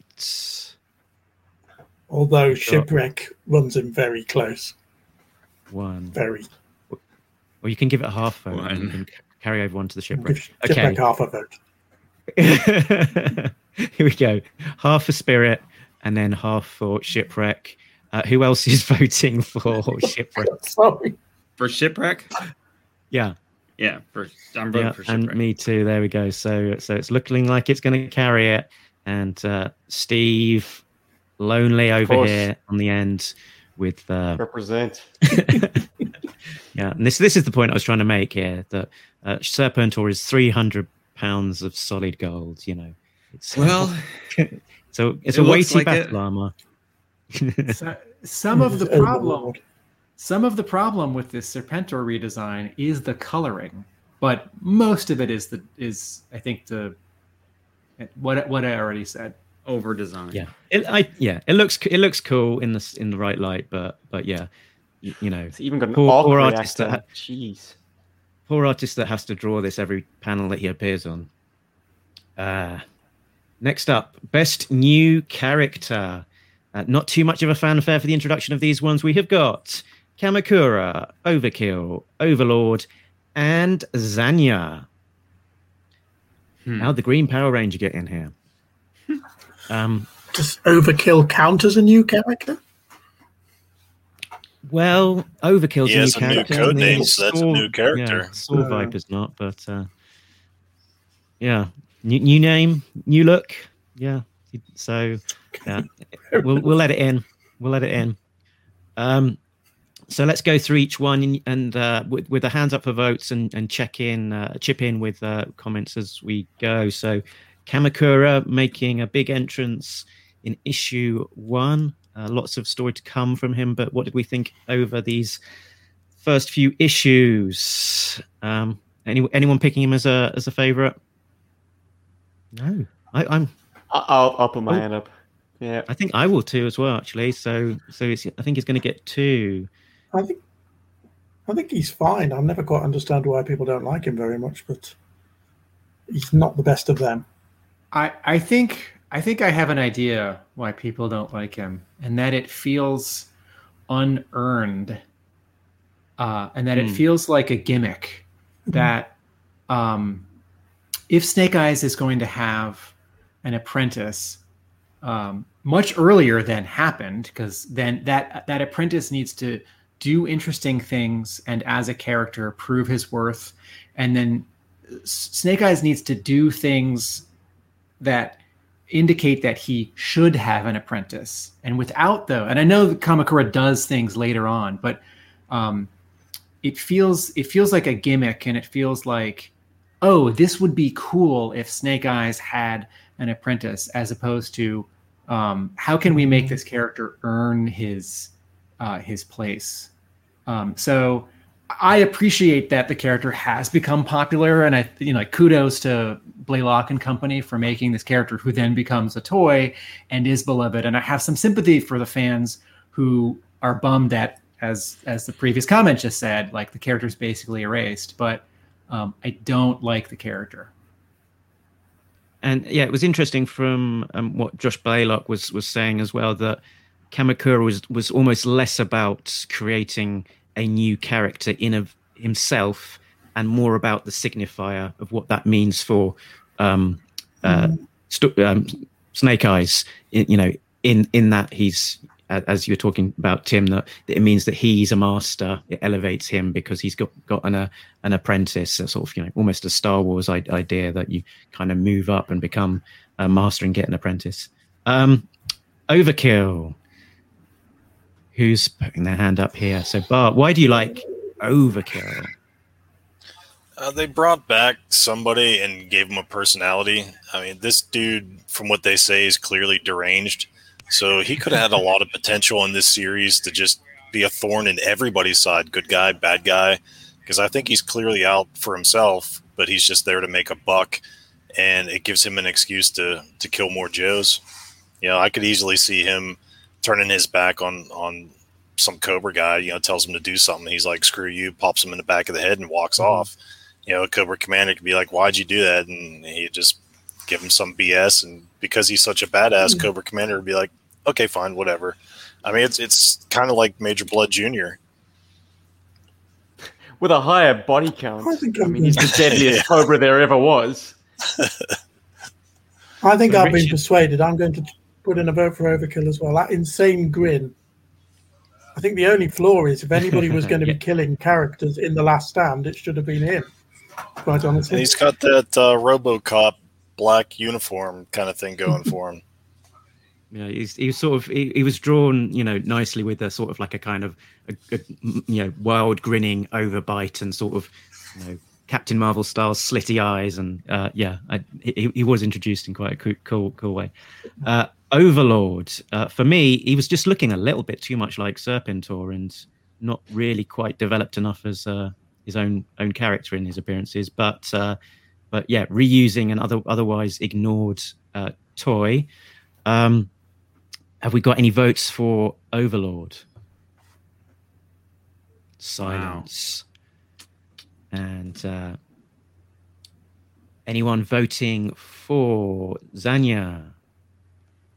So I have never liked this character, and I continue to not like this character, but she has earned her place in these issues, right? If we're jumping ahead, if Zartan is older, if the Dreadnoks have expanded, in a different take on this story, like you wouldn't have Zanya, you would just have Zarana like doing these same actions. But Blaylock created a new character, gave her a purpose, gave her some things to do, and sort of she works in a way for me that in these 25 issues, Kamakura does not. So I don't like Zanya, but I vote for her as like Devil's Due making its own progress. So hand up. Okay. He could have did the same thing with Xandar, and we see what happened with Xandar. Had he given Xandar some purpose and Zartan put him underneath his wing, he wouldn't have went to the coil. True. So we've got Overkill and Kamakura. Actually, are we missing a vote? Have I missed counting someone? Jay, who did you vote for? Zanya. Yeah, we've got two. Zanya. Okay. It's a three-way tie. I like my women a little on the trashy side, so bring me the Dreadnought girls all day long. Okay, and as executive decision here, I'm going to give it to Kamakura just from the sentiment of the comments that were coming in. So, ding, ding, ding, Kamakura gets it just by a nose. Worst wrong. character. Who's this? Zanya. Appearing on two lists, which makes her the best, surely. We've got Zanya, we've got Destro Jr., Alexander, we have got the new Techie Joes, Demon and Firewall, who are interchangeable as evidenced in our discussions where we're constantly getting their names mixed up. I still don't know which one is which. And Damon's the guy, right? Damon was the guy that died, I think. So yeah. And Paige Adams, who made such an impression that the next time that she appeared in the books, Jay and Tim had entirely forgotten about her. So big impact there. And Mark, I got a question. Since we've established that we can give half points, does that carry forward? Oh no! What have I done? Precedent. Okay. Well, I'll allow if it's it. half of a Golden Joe award, it would just be like an upper torso or something. So there'd be like half of a Golden Joe with like an O-ring hanging out with a broken crotch. Yeah. Okay. Let's go through each one and score them as we go. So Zanya, we've spoken about, but is she the worst for anyone? Yes, she is. She's right up there. Hold on, she was the best earlier. She's right up there with worst character. She is both the best new character for me at Devil's Due because she represents Devil's Due trying something different and it working, and she's also the worst new character because I don't agree with this time jump with making Zartan older and feeble. What Zanya does, Zarana or other characters should have done. So best and worst. Okay. Well, Best I want to and give half to Zanya and half to Alexander. Okay. They bring nothing to Here we the go. table. They could have easily been written out, and the story would have not missed a beat. Okay. Any other votes there for Alexander Destro Jr. with his big stompy boots on display? No, we do have a right. We do have a vote in here for his companion, Mistress Amada.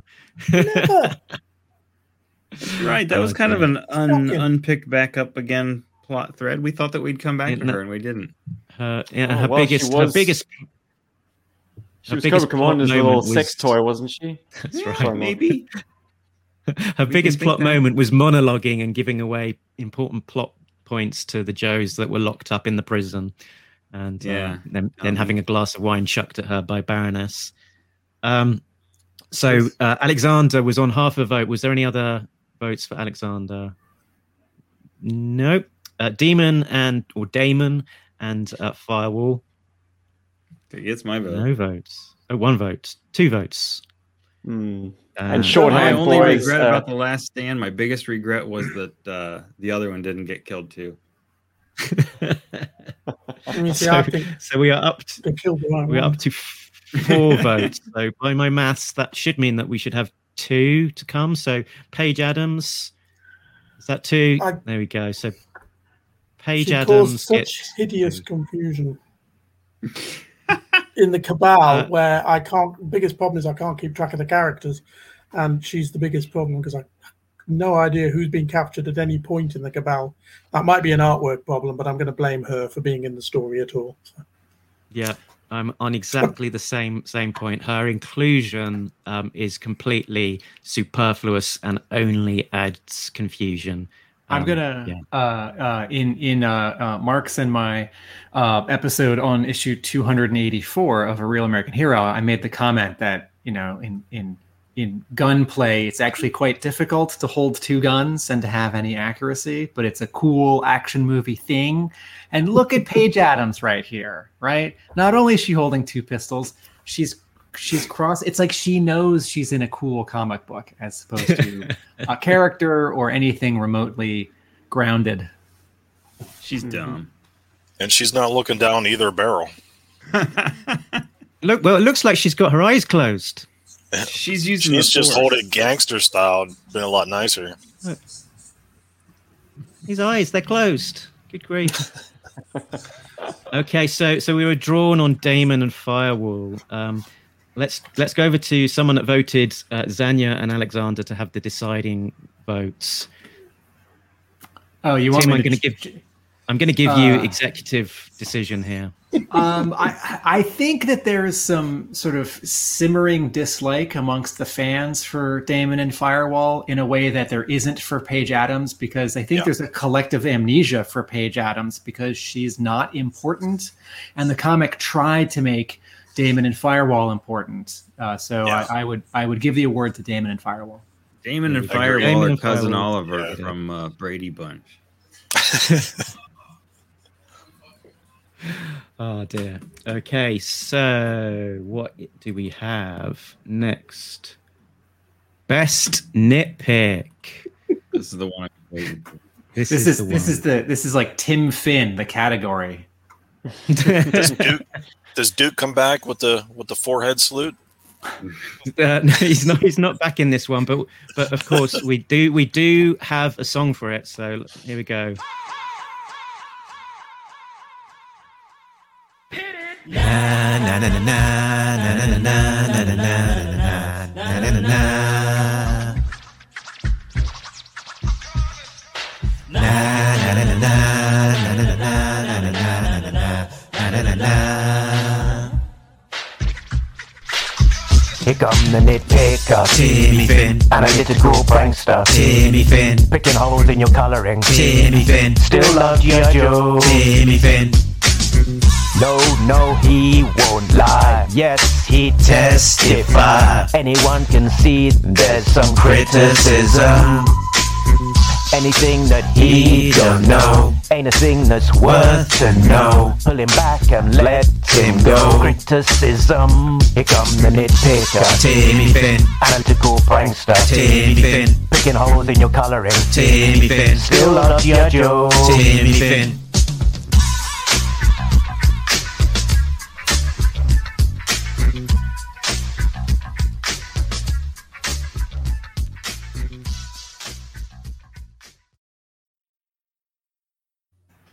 I'm so pleased. I'm so pleased and embarrassed. Thank you.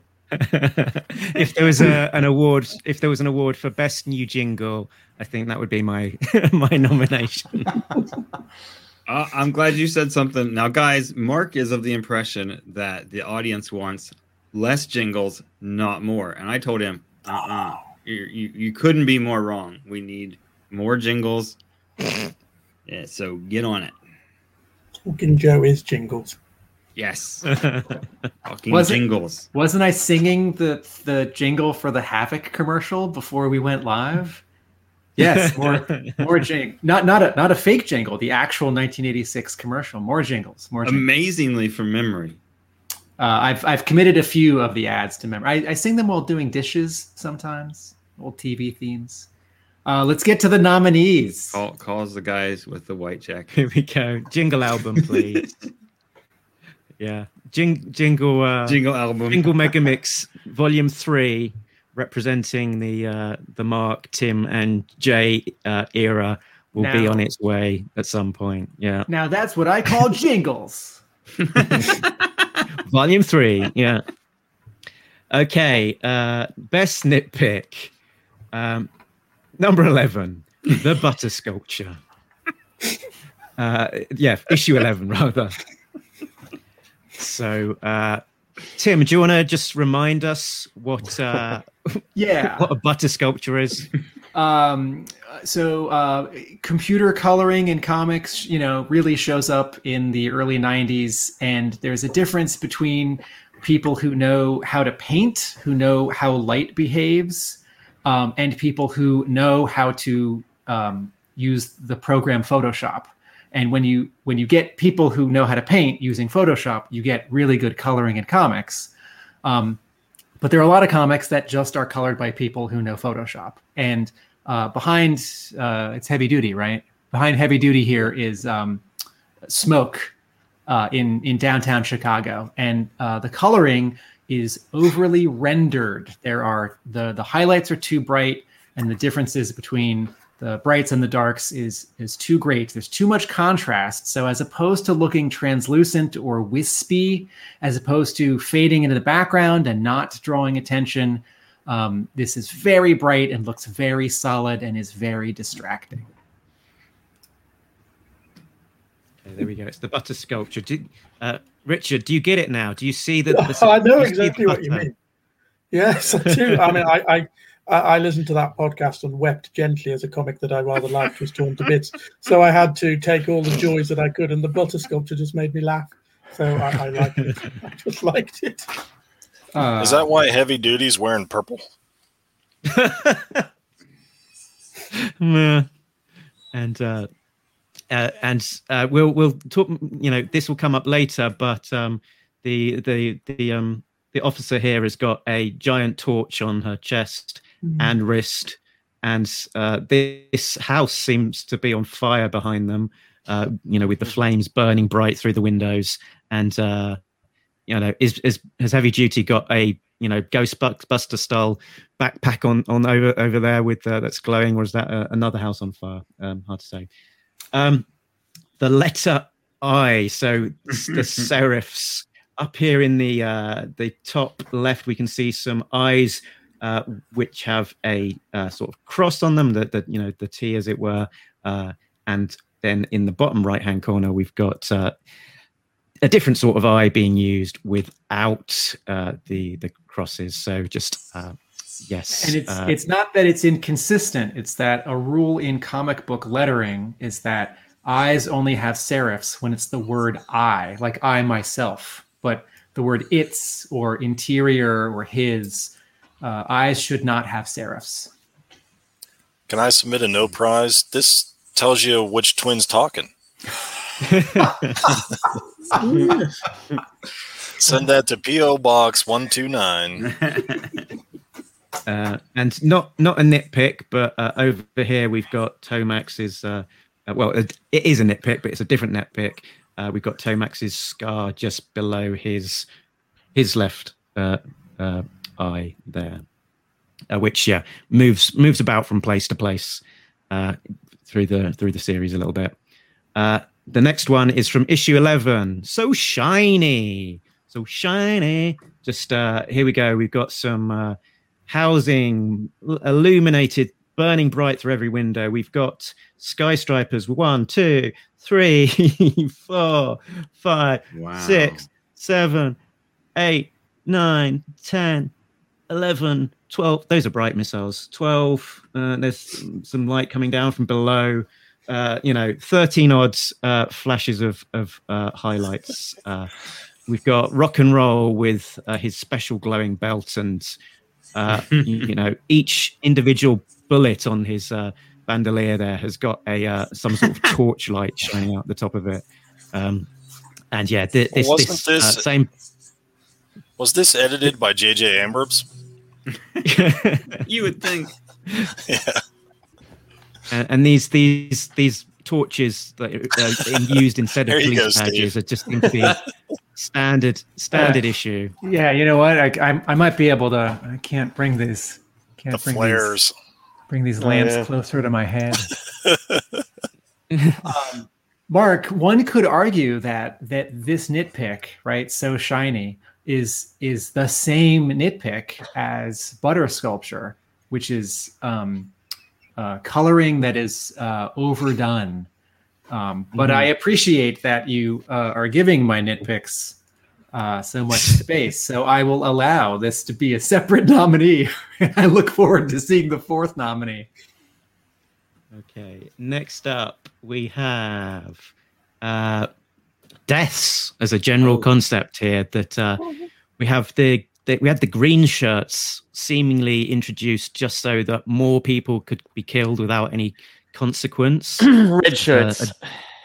Red shirts, not green shirts. And this guy is trying to make his shirt a bit more red by bleeding all over it.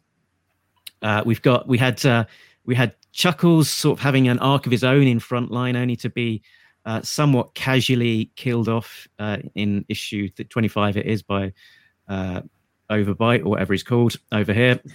We had poor Flash and is it Mainframe that he was with being blown up off panel, and Lady J reading out a list of our favorite Joes who had died in combat the previous issue: Lowe, Ward, Smith, and Rosen. And then she finds out that there's one that she recognizes, and then she gets a bit more upset when Damon is killed. So there we go. Everybody in the background's just like, yeah, whatever. They've got important admin to be doing there. So there we go. Some fine nitpicks, but what are everyone's favorites? Who wants to chime in? This might be a bit too technical a point, but like deaths to me transcends the category nitpick, and it's actually a more serious problem. So I have trouble voting for it. Like a nitpick, by definition, is exactly that. It's a nit. It's a minor quibble that is kind of always picking at you. Whereas the deaths, anytime it was tabled in the podcast, I caught myself agreeing wholeheartedly. I was like, this is a serious problem with the inclusion of these throwaway characters. They're literally doing nothing but offering up their lives. And so that named characters can escape with impunity. Exception being that very, very abrupt dispatching of Flash and was it Mainframe? No, was it Mainframe? Yeah. Or Tripwire? Was it Sci-Fi? No, it was Mainframe. What? think it was Both laser troopers in one fell swoop? Oh, the humanity. Yeah, no, that's hardcore. So yeah, I don't know.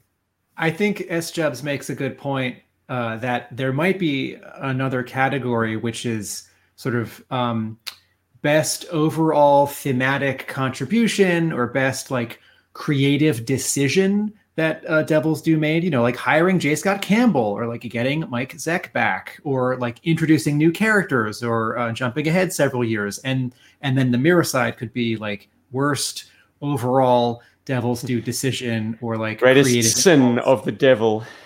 And yes, and deaths might be one of the nominees in that category. Mm-hmm. So I clearly am in a category of my own. I'm going to be very careful what I say. I'm quite serious when I say this. I'm going to be very careful when I say this because I'm conscious we've got a real military man here. I don't think there's enough deaths. I mean that quite seriously.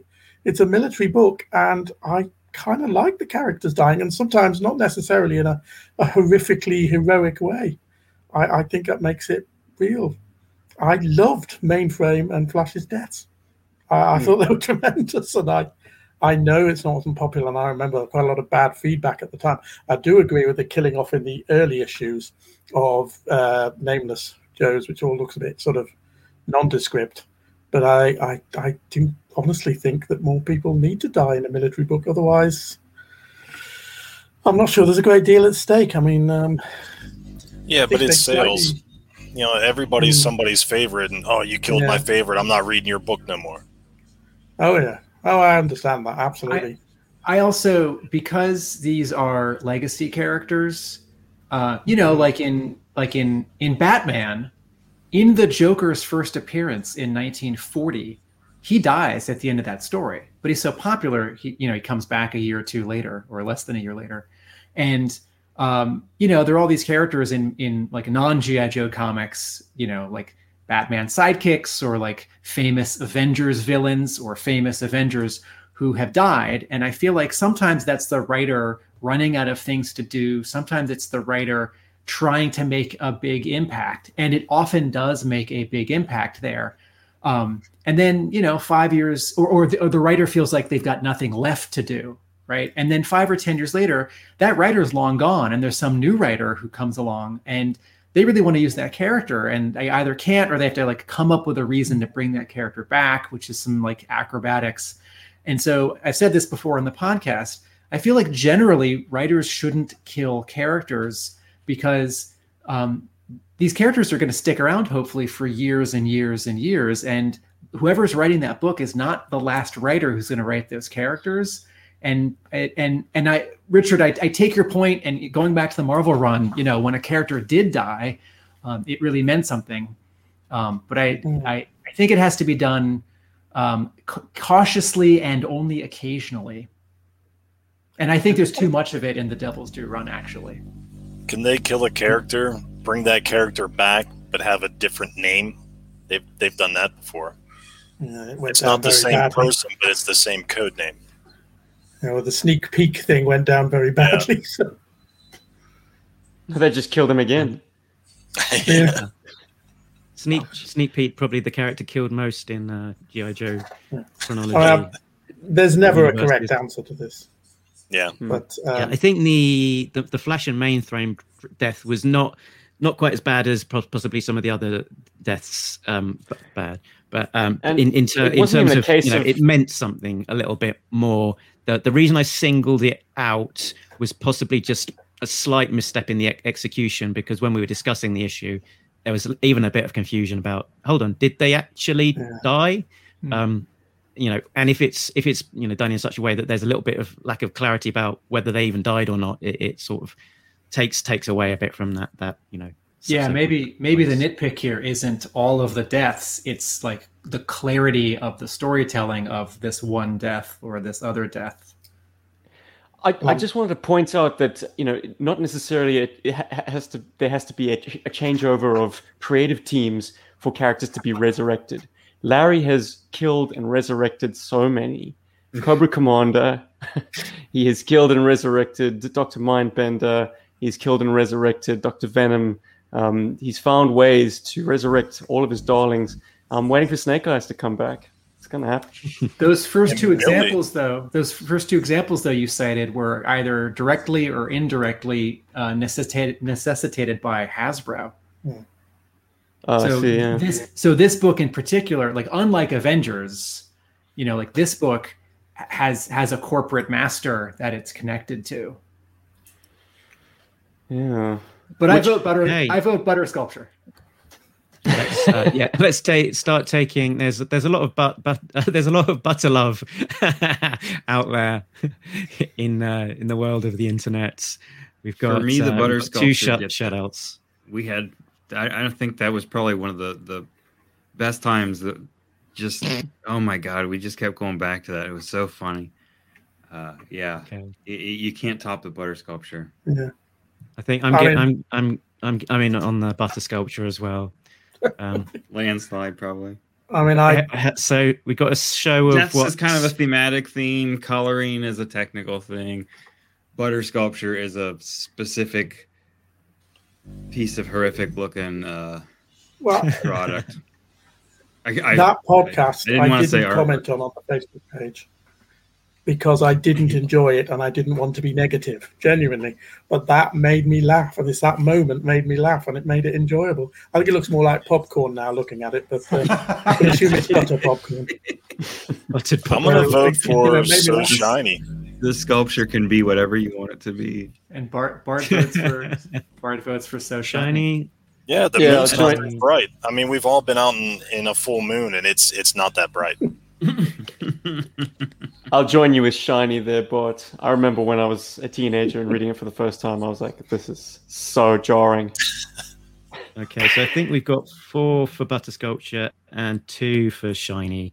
So the Butter Sculpture. But they're linked. They're right. Yeah, there we go. And that is the end of our categories. Whatever. Yeah, I think let's there we go.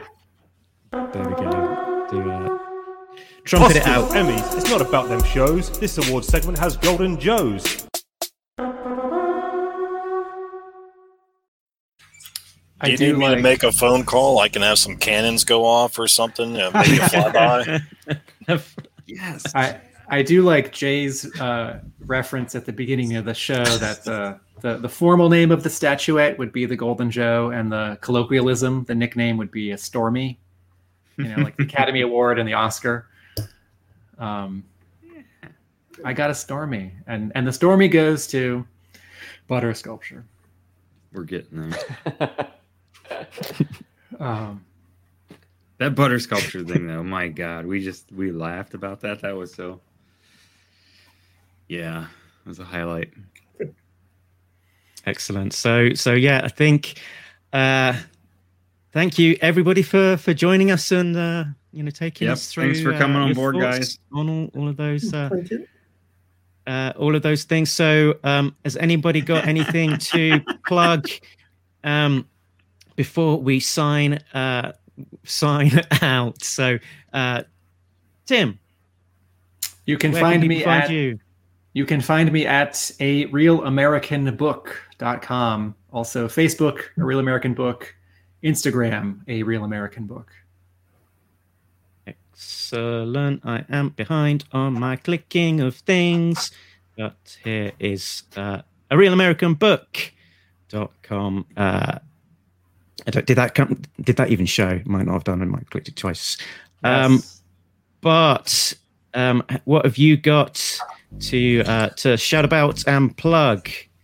You can just find me on Facebook. I'm also the co-host of Some Assembly Required. It's a subset of G.I. Joeberg, where we talk about customizing action figures, vehicles, just customizing in general. Yeah. Good stuff. Good quality content there from the G.I. Joeberg channel. That bunch of goons. Jay, what are you selling to us? What kind of mumbo jumbo? I'm not selling anything right now. Break Room Sketches. Go there, check out some artwork. Maybe one day we'll get some new stuff up. Yeah. On our last podcast, I was just finishing editing. You said breakroomsetsketches.com. That's not a thing. That's not a thing. It's over on Facebook. Well, it is. There's just nothing there. Oh, right. I see. Excellent. Richard, is there anything page under construction? Under construction. Excellent. Excellent. As you may have determined, I don't have a social media presence. And unless you're interested in amateur theatre in the northeast of England, then you'll never have heard of me. So I have nothing to promote. I'd just like to say thank you. And I will promote the next 18 issues because they're brilliant. Excellent. We are looking forward. Thanks for coming on board, Richard. Thank you. Good to have you on after all of your valuable input and comments over on the Facebook page. I'll keep punching against the wall without any sound effects. S Chubb. You can find me everywhere. G.I. Joburg.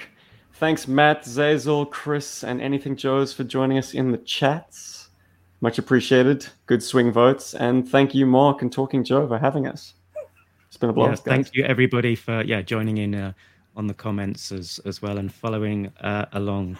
And I think that is everything. I'll thank our Patreon contributors. You know who you are. Richard, Sam, Jay, Bill, Christopher, and Justin. And join in if you want. When all's said and done, you can catch us down the road. Because we've been Talking Joe. And we're all out of Joes. That's Bye, right. everybody. Yeah, baby. Thanks for having me. Thank you very much. Laters.